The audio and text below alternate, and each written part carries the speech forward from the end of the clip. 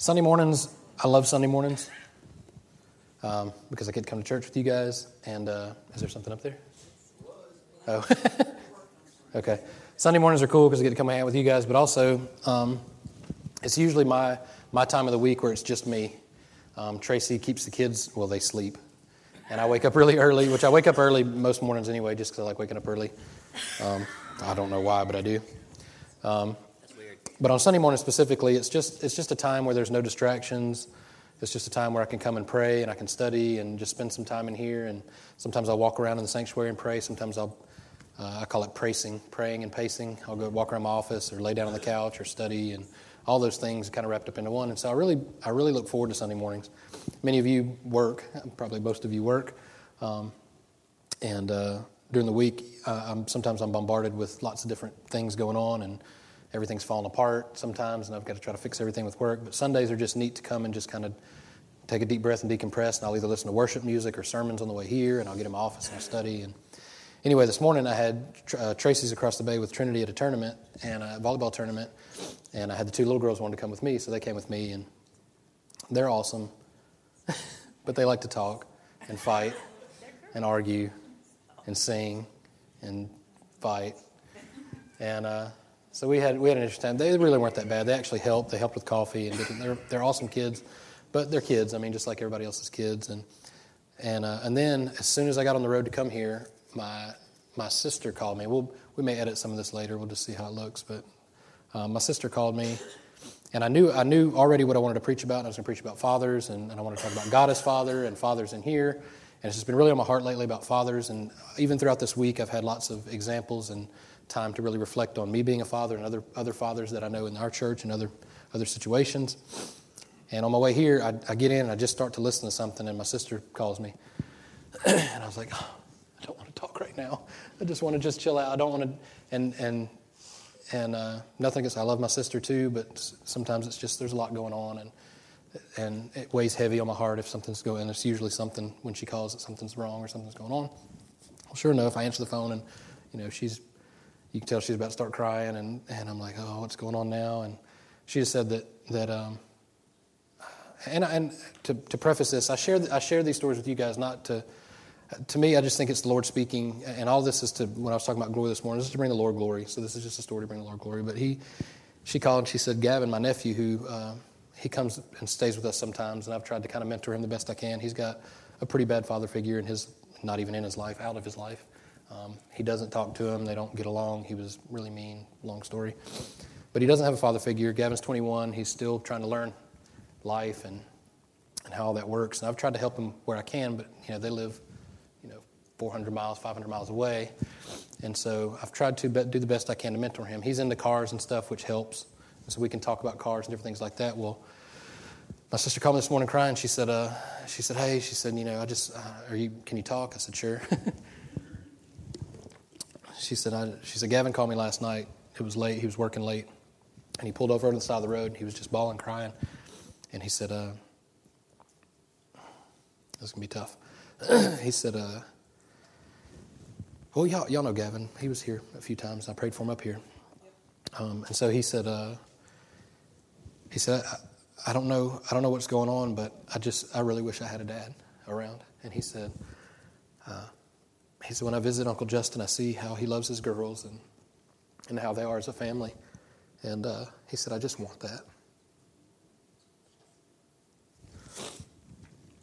And trust me, I'm not the perfect example by any means, but considering our background and the father figures that I had and the father figure that he had, some of the very worst of us are the best that he could ever see.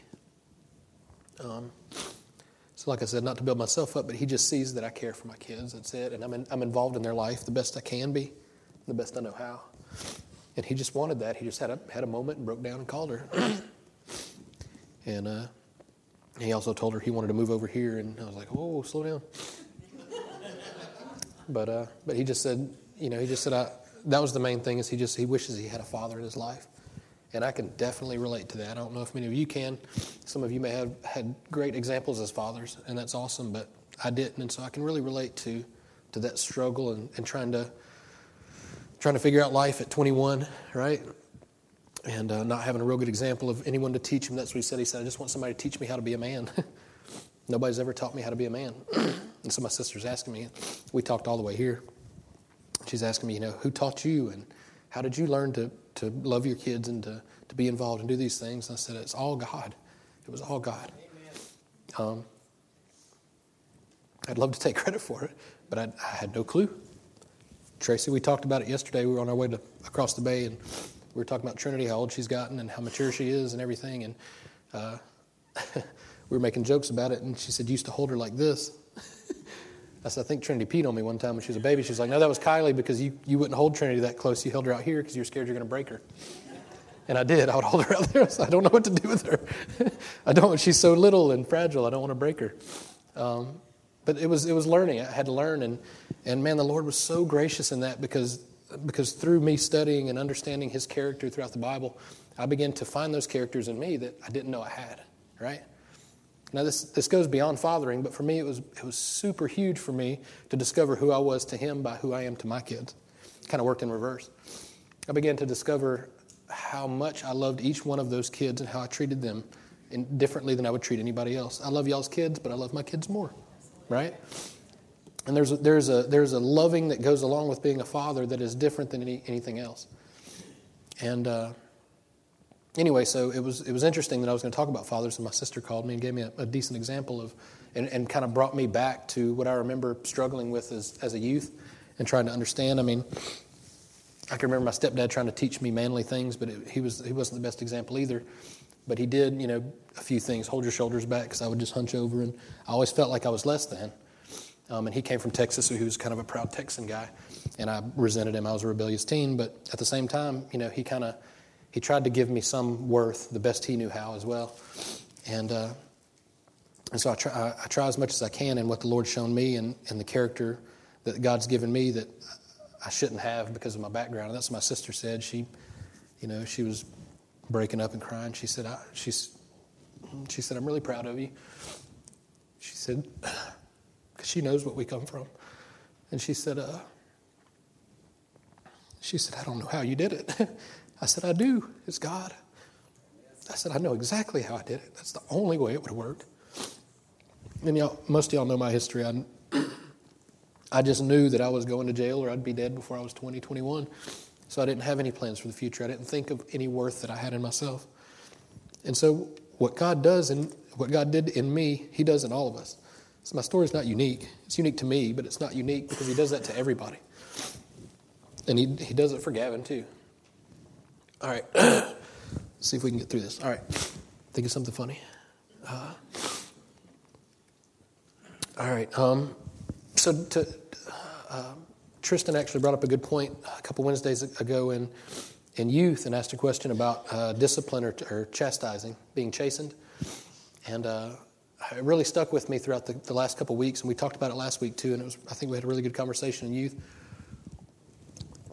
I filled in. Brian was working a lot, and he couldn't get back from across the bay. And I was able to minister to the youth, and it was really good. I hope they enjoyed it. I enjoyed it. But it began to go along with what I'd been feeling in the spirit about fatherhood and about discipline. Now, the first thing we think of with discipline, what do y'all think of when you think of discipline?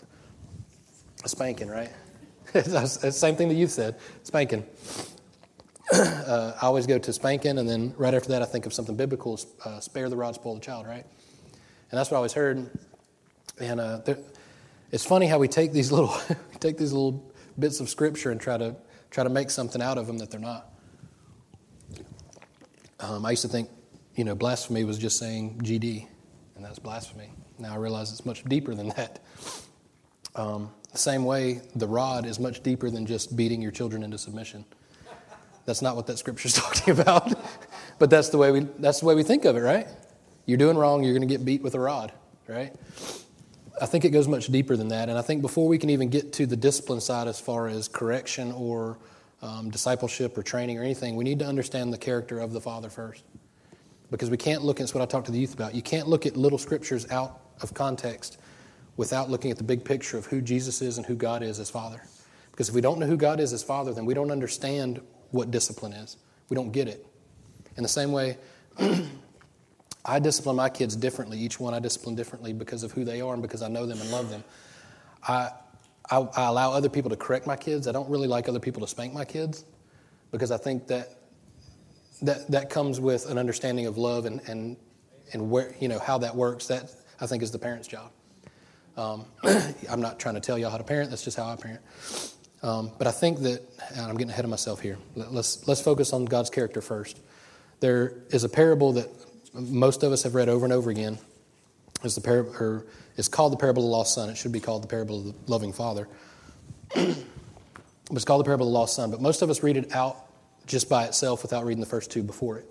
This is actually three parables that are all the same. They tell the same story, right? So we're going to start Luke 15:1, and we're going to read all the way through Luke. And I'm going to try to make it quick. Y'all know the story, but I want to read it just to gain some perspective. Luke 15:1 says, "Now the tax collectors and sinners were all gathering around to hear Jesus. But the Pharisees and the teachers of the law muttered, 'This man welcomes sinners and eats with them.'" So now everybody's listening. We've got tax collectors, sinners, Pharisees, and teachers of the law are all gathering around. Funny, the tax collectors and sinners are listening, and the Pharisees and teachers are criticizing, but they're all there listening regardless. Verse 3, "Then Jesus told them this parable. Suppose one of you has 100 sheep and loses one of them. Doesn't he leave the 99 in the open country to go after the lost sheep until he finds it? And when he finds it, he joyfully puts it on his shoulders and goes home. Then he calls his friends and neighbors together and says, 'Rejoice with me, I have found my lost sheep.' I tell you that in the same way, there will be more rejoicing in heaven over one sinner who repents than over 99 righteous persons who do not need to repent." That's the first parable. The second one, verse 8, it says, "Or suppose a woman has 10 silver coins and loses one. Doesn't she light a lamp, sweep the house, and search carefully until she finds it? And when she finds it, she calls her friends and neighbors together and says, 'Rejoice with me, I have found my lost coin.' In the same way, I tell you, there's rejoicing in the presence of angels, and in the presence of the angels of God over one sinner who repents." All right, now we're to the third parable. Verse 11, Jesus continued, "There was a man who had 2 sons. The younger one said to the father, 'Father, give me my share of the estate.' Give me my share of the estate." So he divided his property between them. Not long after that, the younger son got together all he had, set off for a distant country, and there squandered his wealth in wild living. After he had spent everything, there was a severe famine in that whole country, and he began to be in need. So he went and hired himself out to a citizen of that country who sent him to the fields to feed pigs. He longed to fill his stomach with the pods that the pigs were eating, but no one gave him anything. When he came to his senses, he said, 'How many of my father's hired servants have food to spare, and here I am starving to death? I will set out and go back to my father and say to him,'" so he's prepping a speech here, "I'll say to him, 'Father, I have sinned against heaven and earth, and I've sinned against heaven and against you, and am no longer worthy to be called your son.'" Now, that's a key point here.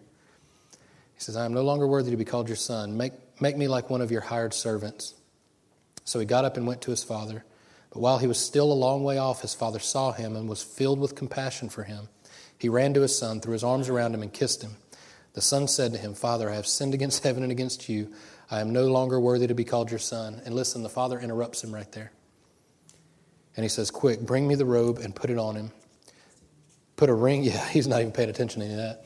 "Put a ring on his finger and sandals on his feet. Bring the fatted calf and kill it. Let's have a feast and celebrate. For the son of mine who was dead is alive again. He was lost and is found." So they begin to celebrate. Meanwhile, the older son was in the field. When he came near the house, he heard music and dancing. So he called one of the servants and asked him what was going on. "Your brother has come," he replied, "and your father has killed the fatted calf because he has him back safe and sound." The older brother became angry and refused to go in. So his father went out and pleaded with him. But he answered his father, "Look, all these years I've been slaving for you and never disobeyed your orders. Yet you never gave me even a young goat so I could celebrate with my friends. But when this son of yours who has squandered your property with prostitutes comes home, you killed the fatted calf for him." "My son," the father said, "you are always with me, and everything I have is yours. But we had to celebrate and be glad because this brother of yours was dead and is alive again. He was lost and is found."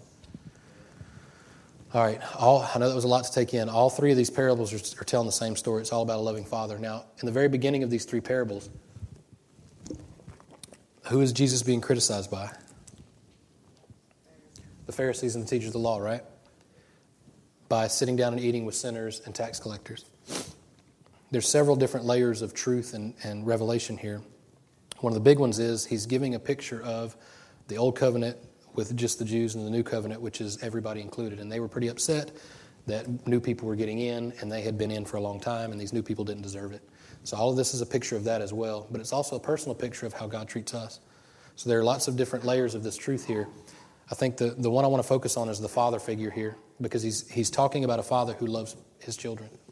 Now, the reason there's so much diversity, and while I cherish the diversity in our church, and I hope the church as a whole is more diverse with backgrounds, cultural backgrounds, races, different things, because it's so important that we see that it's not just about us or our thing, but it's the kingdom and it's bigger than that. Listen, there are people, there's nobody that deserves it, okay? None of us deserve it. But God is so gracious to give it to us. This is the heart of the Father. Listen, the heart of the Father was so gracious that when he needed to fix the sin issue, who did the Father send to fix the sin issue? The Son, right? Who was the Son? It was an extension of himself. The Father was so gracious in reaching out to us that he gave of himself. That's the Father's love. The Father puts himself in our position.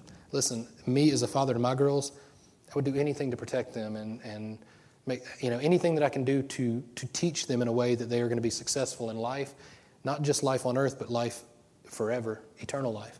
I want to invest in them because I want the very best for them. Now, in me learning that for my girls and what I want for my girls, I've learned that's what the Father wants for me and for you. The Father wants the very best for you. He has in store the very best for you, always. That's what he wants. Now, in life, you don't always see the very best in the circumstances and situations that we're in. Nobody's pretending that that's the case. And God isn't either, and that's why we're going to go on to talk a little bit about it. All right. We know God's character. You can see in there, he was going after the lost coin. He was going after the lost sheep. He's going after the lost son. God's heart is to go after people, is to seek and save those which are lost. I know a lot of times we talk about we're seeking God and we want to seek God, but God is seeking us, and it's the revelation of him wanting us that creates in us a new life. It's an amazing thing.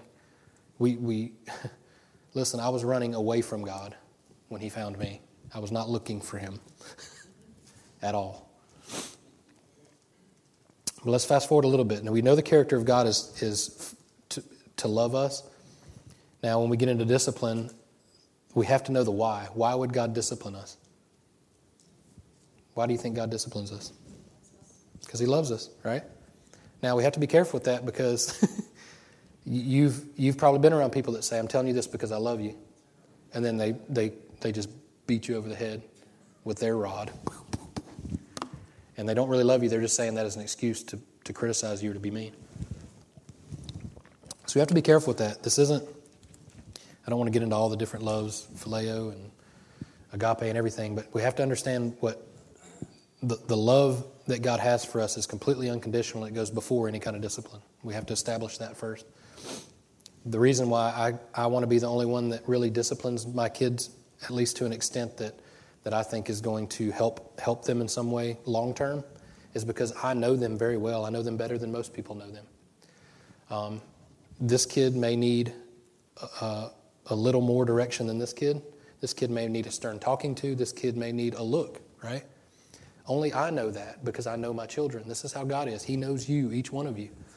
Some of you need a quiet, soft voice, and some of you need someone screaming in your face.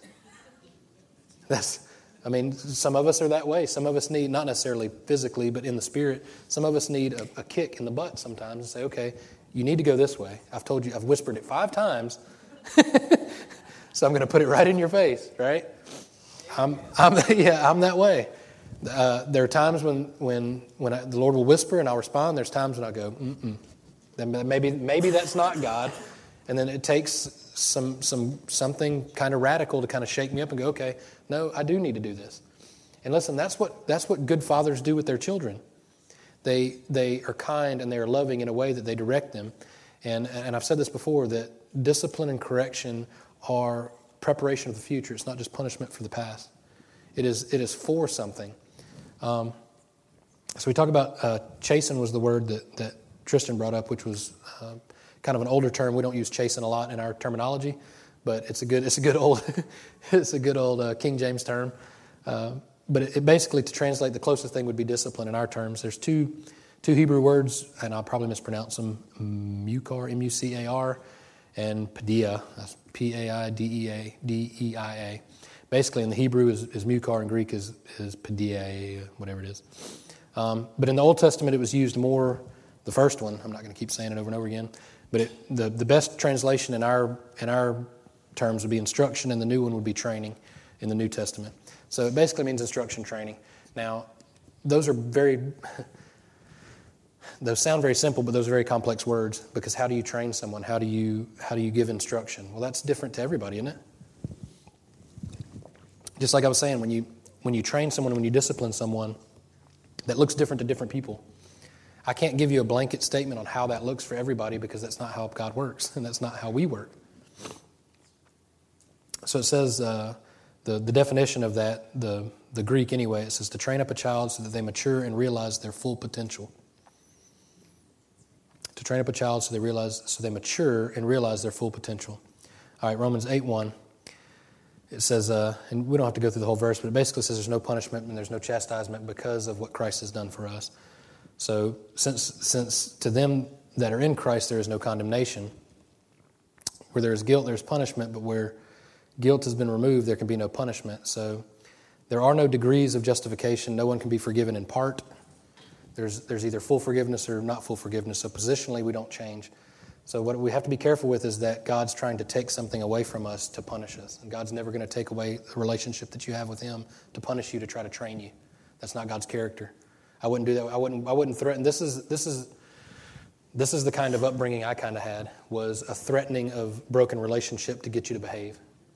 It wasn't right from wrong. It's what I can get away with without making them mad, making them angry, because I knew what would come when I won't like them when they're angry, basically. So for a child, especially growing up in an environment of a loving father wants to, the same way God comes down and walks with us and teaches us, it's not just a teacher, it's fathering. There's a big difference between just teaching and fathering. When you father, you are walking with, and you are training, and you are teaching alongside. You're not just saying, go do this, go do that, don't do this, don't do that. There's a disconnect there if you just do that. This is why I think it's so much different than the law coming with Moses and Jesus coming to meet us in human form. Relational God. That's why we don't just study all the laws, although all the laws are good. We study the Jesus who took care of all of that for us and meets us right where we are and gives us the Holy Spirit as a comforter. Listen, when we talk about rod, all throughout Scripture, and I don't have time to go through every single one of them, but you can look them up. All the rods talk about, there's a few that talk about discipline, and most of the other ones are either protectors from evil coming against. The shepherd would use rods and staffs to protect, and the staff had kind of a hook so they could bring the sheep closer to them. And so the rod and the staff are kind of interchangeable in some texts, and in some texts it's just the rod. And the other rod was like a scepter, which meant power, and power, authority, and leadership is the rod. And so when you talk about rod, especially going back to how you're training a child with the rod, it is training a child as a father, as a leader with power to not only lead them in a direction, but defend them against their enemies.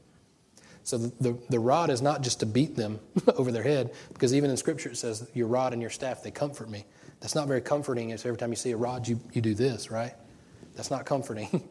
Listen, there's two Scriptures and that kind of make a connection here, and I'll jump ahead and hopefully jump back. Proverbs 22:15 says, folly is bound up in the heart of a child, but the rod of discipline will drive it far away. Now, when you look at that, it sounds like the rod of discipline will drive it far away. But if you look at Isaiah 11:1, it says, there shall come forth a rod from the stem of Jesse, and a branch shall grow out of its roots. Who do you think that is? Jesus. Listen, the rod of discipline is the Holy Spirit in us now. Listen, he said, I came to write the law on their hearts, because He seeks to know you and for you to know Him. And when you begin to mature as a mature Christian, even the Scripture Scott just gave me this morning about freedom. Listen, when you discover freedom, you discover who you truly are. The moment you discover you are free to do whatever you want, you have to define what it is that you want and why you want to do it. It comes back to that why question. And when you realize that the Holy Spirit is within you and God has written His laws on your heart, your want to shifts. That's right. And you shift, and your behavior begins to be molded by your identity in Christ as a son or as a daughter. Amen. Listen, that's the revelation that transforms people from the inside out, not constraint from the outside in. It's a huge difference, and we have to see that here. There's a difference in beating people over the head with a rod and a father leading with a rod next to them as a comforter. Do you see the difference? If we don't know the character of the Father, then we don't understand discipline. This is why the Bible tells us to make disciples, not make Christians. This is make disciples. Make other disciples, disciple people. And this is part of discipline, is leading and teaching for the future. The only analogy I could try to make, which is still broken, which most analogies break down anyway, so I'll use whatever I want to because I have the microphone. So it's like a military. My other nephew went to boot camp. He had the same father, same struggles, same issues. He went to boot camp and he found a family in his. I'll probably butcher this. If you're in the military, you can chastise me later. The troop or whoever they're with were like his family, and the drill sergeants were like father figures to them. And they learned some structure and they learned some discipline, some different things like that. But it created in them somewhat of a family atmosphere that they were lacking, right? And a lot of people do that. Listen, I heard this the other day. We are in the only fatherless generation even close to where we were was because of war, because the fathers had died. Now, we are in a fatherless generation, but our fathers aren't dead in our generation. They're just absent. We have, and I don't say this lightly because I hate saying epidemic, but we are in the middle of a bit of an epidemic. Fathers have checked out in a lot of kids' lives, and a lot of the culture, especially where we live, the fathers aren't present in their kids' lives. And even the fathers that are still there sometimes are checked out because they're either too busy with work or too busy with, different things that they can mentally check out. And we're all guilty of that a little bit. But it really hurts me, especially when I'm reminded of my history, and then my sister calls me with my nephew this morning, and it breaks my heart that I know that there are lots of other kids out there like that. Listen, when you are a father, and many of you I know are in here, whether it's to your own kids or to several other kids, most of you in here are not just your kids, it's several other kids. And I honor you guys for that. But I'm telling you, you are making a huge difference. Listen, I've told you guys many times, we are changing our family tree with our kids. We are shifting the definition of a father and mother for them that we never had. And I hope that continues to carry on, and that's a huge thing. It's a huge thing. And you guys, I know most of you, and you're already doing that, but I want to encourage you to continue to do that and even look at other areas where you can do it as well. And the hard thing for me personally is trying to balance the time that, and this is I think a lot of guys balance the time that you spend working to support your family financially and then working to spend time with the family so that you can be present in their lives. That's always a struggle with men. So wives, be patient because that's always hard. And listen, some of you wives, I say wives, some of you mothers out there, there's single mothers out there that are having to play both parts. And I feel for you guys. That's a hard part to play. And some of you guys, I know even you guys, the young Turners are expecting, you're about to be a father, you're about to be a mother. It's going to change your lives. And you guys are going to, regardless, I know for a fact you had a great example, but you guys are going to continue that legacy of being loving mothers and fathers to your kids. And that's huge in an environment where that's not honored and cherished as much as it used to be. So when we look at God the Father disciplining us, what we have to take out of the equation is that He's going to send us some kind of tragedy or sickness to discipline us. A loving father doesn't do that. A father that goes out after his son has squandered all of his money, basically told him, I wish you were dead so I could have your inheritance now. Basically no value at all. That kind of father that can bring the son back in and love him is the kind of father that we have. And he's not going to try to do something that's going to hurt you so that he can teach you. Now, hear me. You may go through something that is very bad that will hurt you. And he can use that to teach you. Do you see the difference? We have to identify those things that it's not God's not sending anything because He's already poured His wrath out on Jesus. Either Jesus' sacrifice was enough or it wasn't, and I believe it was. So if there is something you're going through, it is not because God has sent it, but He is with you, just like I talked about Shadrach, Meshach, and Abednego. I was like, you guys know who that is? A few of them did. But look, He walks through it with you. And, Free will. Yeah, he walks through it with you. But here's the thing. And even one of the kids remembered, I think it was William, actually. Good job, Bill. William said, not even a hair on his head was singed. Listen, they're this parallel spiritual universe going on. I always think like a Marvel universe or something, but there's this parallel spiritual universe going on that if you'll be aware of it when you're operating in this natural universe, it can radically change your perspective about every situation that you go into. Here's why. When you know that you have a loving Father and you know that whatever you're going through is not coming from Him so that He can try to fix you in some way because He's already done that in Christ, then the situations, you can see them for what they truly are.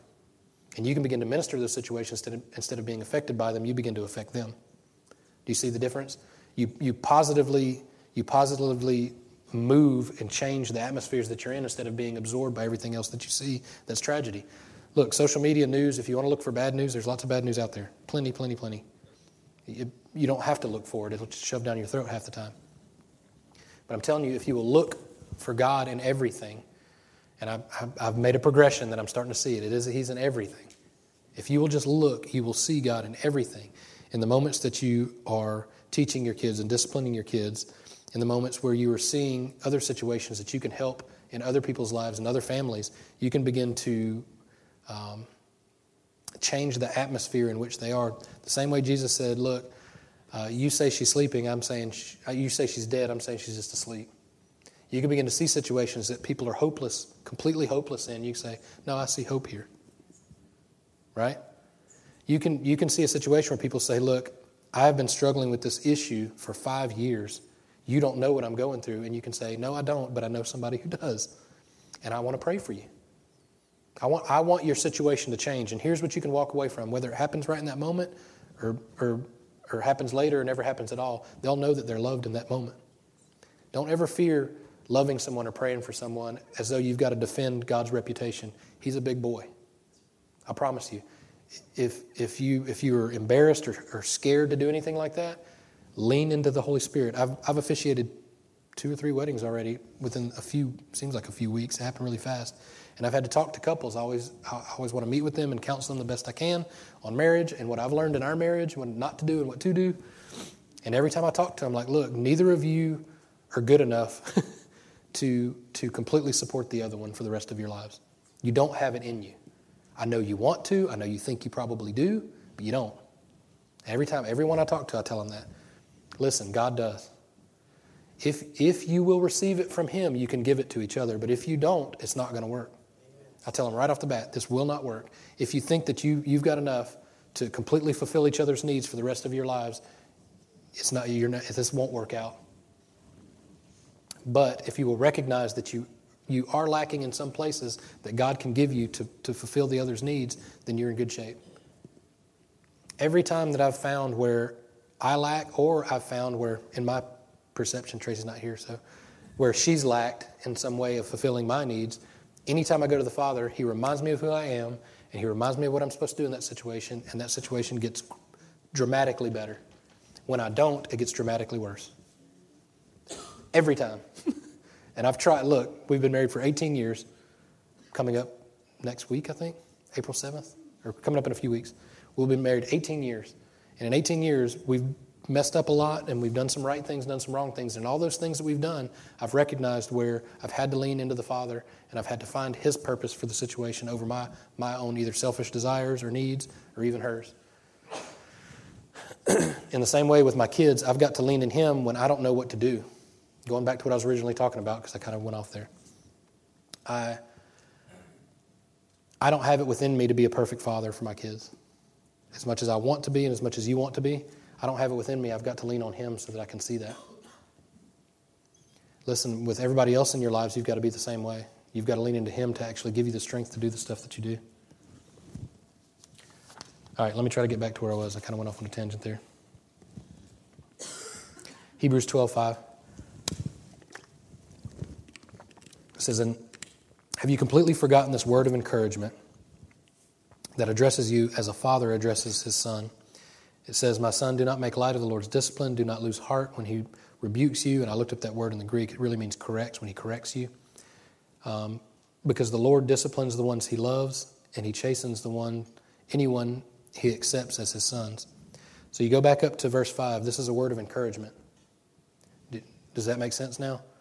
We have to look at the very beginning of this. He's saying this is a word of encouragement. Do not make light of the Lord's discipline, and do not lose heart when he corrects you, because the Lord disciplines the ones he loves, and he chastens everyone he accepts as sons.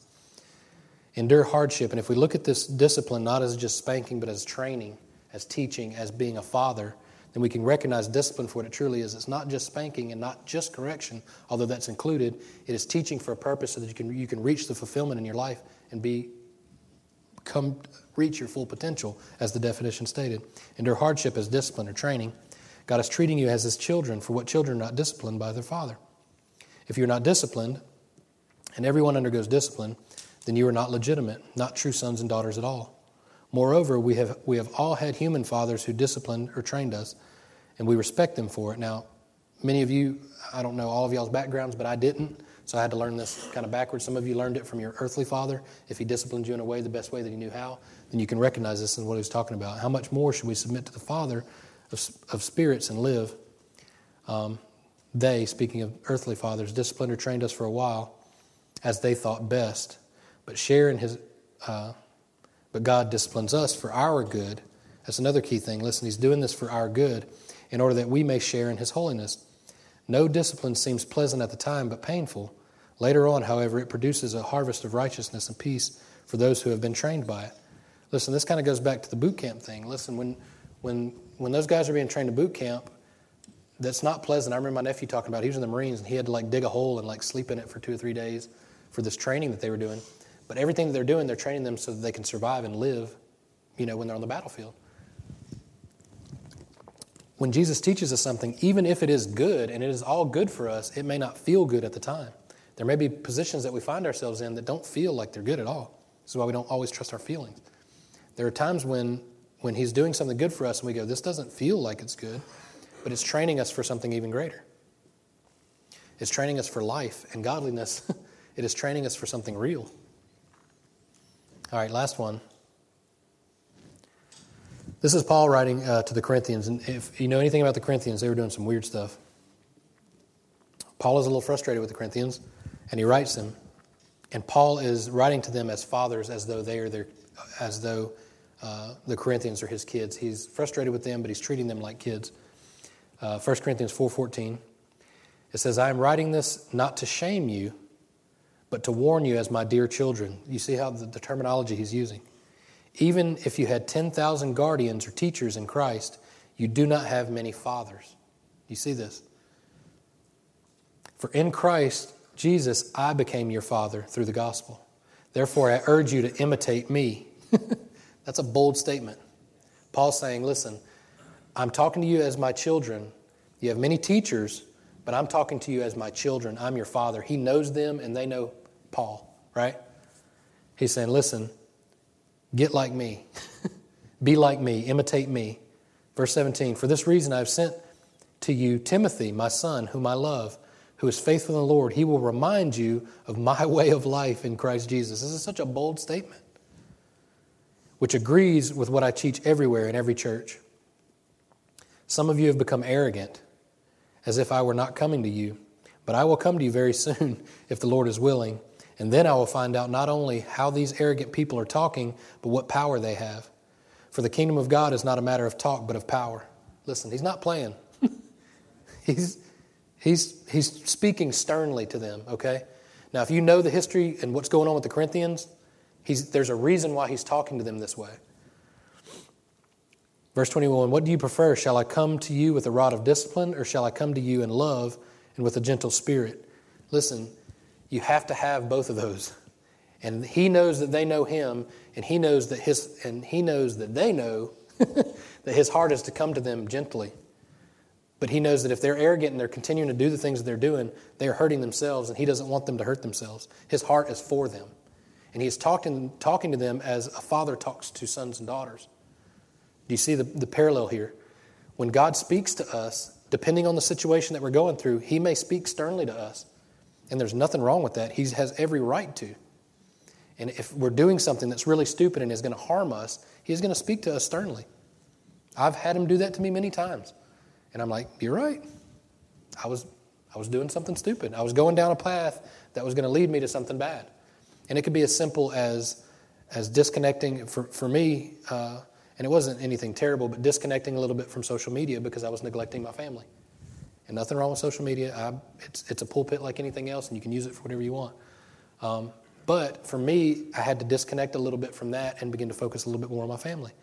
And it took a little bit of stern talking to from the Lord for me to realize that I'm not doing what I should be doing as a father.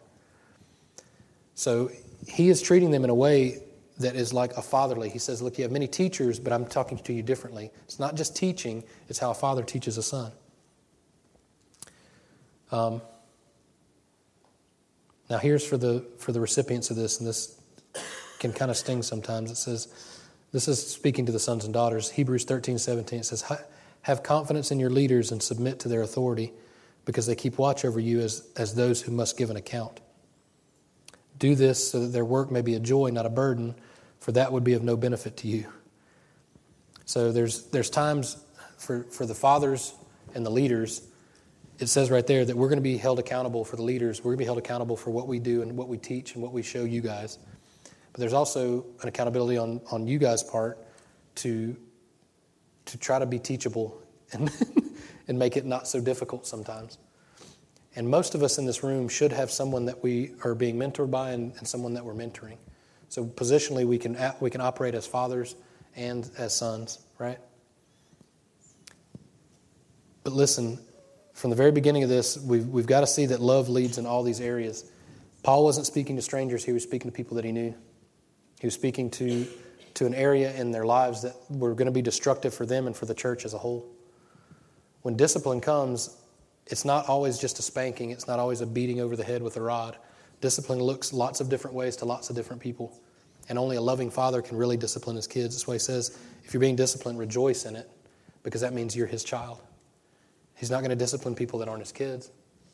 But as we are children to him, we should recognize discipline as what it is. It is for our benefit. It is a good thing. And it's something I really hope the kids got something out of it when we talked about it the other night, that as earthly fathers, we do the best we can, and we're not perfect. We mess up sometimes. But there are ways that everything, and unless it's just a really abusive or bad situation, most fathers that I know, especially in our church that I know, are looking for the absolute best for their kids, and any discipline they give them is for that reason. And so I encourage the kids to really pay attention to why their parents are telling them what they're telling them. It's usually for their own good. Listen, I don't tell my kids not to play in traffic because I don't want them to have fun.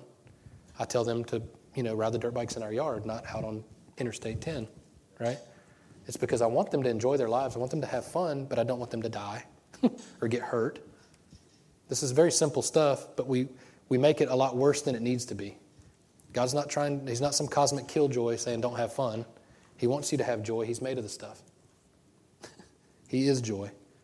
So find in any discipline that you receive from the Lord the good in it, because it's all good. Everything he does for us leads us to something. I don't know if anybody needed to hear that, but I needed to hear it, because there's places in my life where I've had to be disciplined in changing the way that I need to do things. All right, stand up with me. I'm going to pray for you guys. Stand up with me, but what I want all the fathers to come up here. I'm not trying to embarrass you, but I just want to pray over you guys. Y'all can just stand up here, face out there. And fathers to be, you're good enough. You'll do.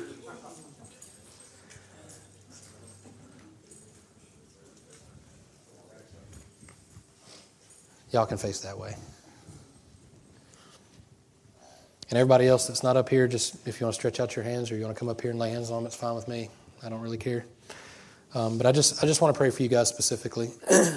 Father, I just thank you for these fathers that are represented here today. Lord, we know that there is an issue within our culture of fatherlessness. Lord, we see it all around us, and we see the kids and the results. Father, even statistically, when I talk to Dana in the children's home, he tells me about how most of the kids that end up there without fathers are in abusive situations because of fathers being absent. So, Lord, I just pray that,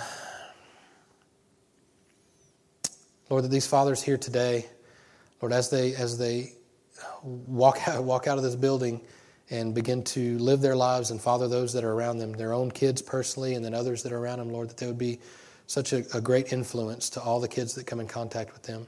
Lord, they are needed. Father, they are needed for the people that are around us, Lord. They need good father figures. And I thank you for them, and I honor them, and I cherish them in our church and in their families and everyone that they interact with. So, Lord, I just pray your continued guidance and for you to keep their eyes open for opportunities to be fathers to those that are around them that don't have those examples. Lord, you don't know. Sometimes we don't even realize what we're doing. But I just thank you for keeping us aware of it. So I pray for that in Jesus' holy name. Amen. Amen. Thank you, guys. Y'all are awesome.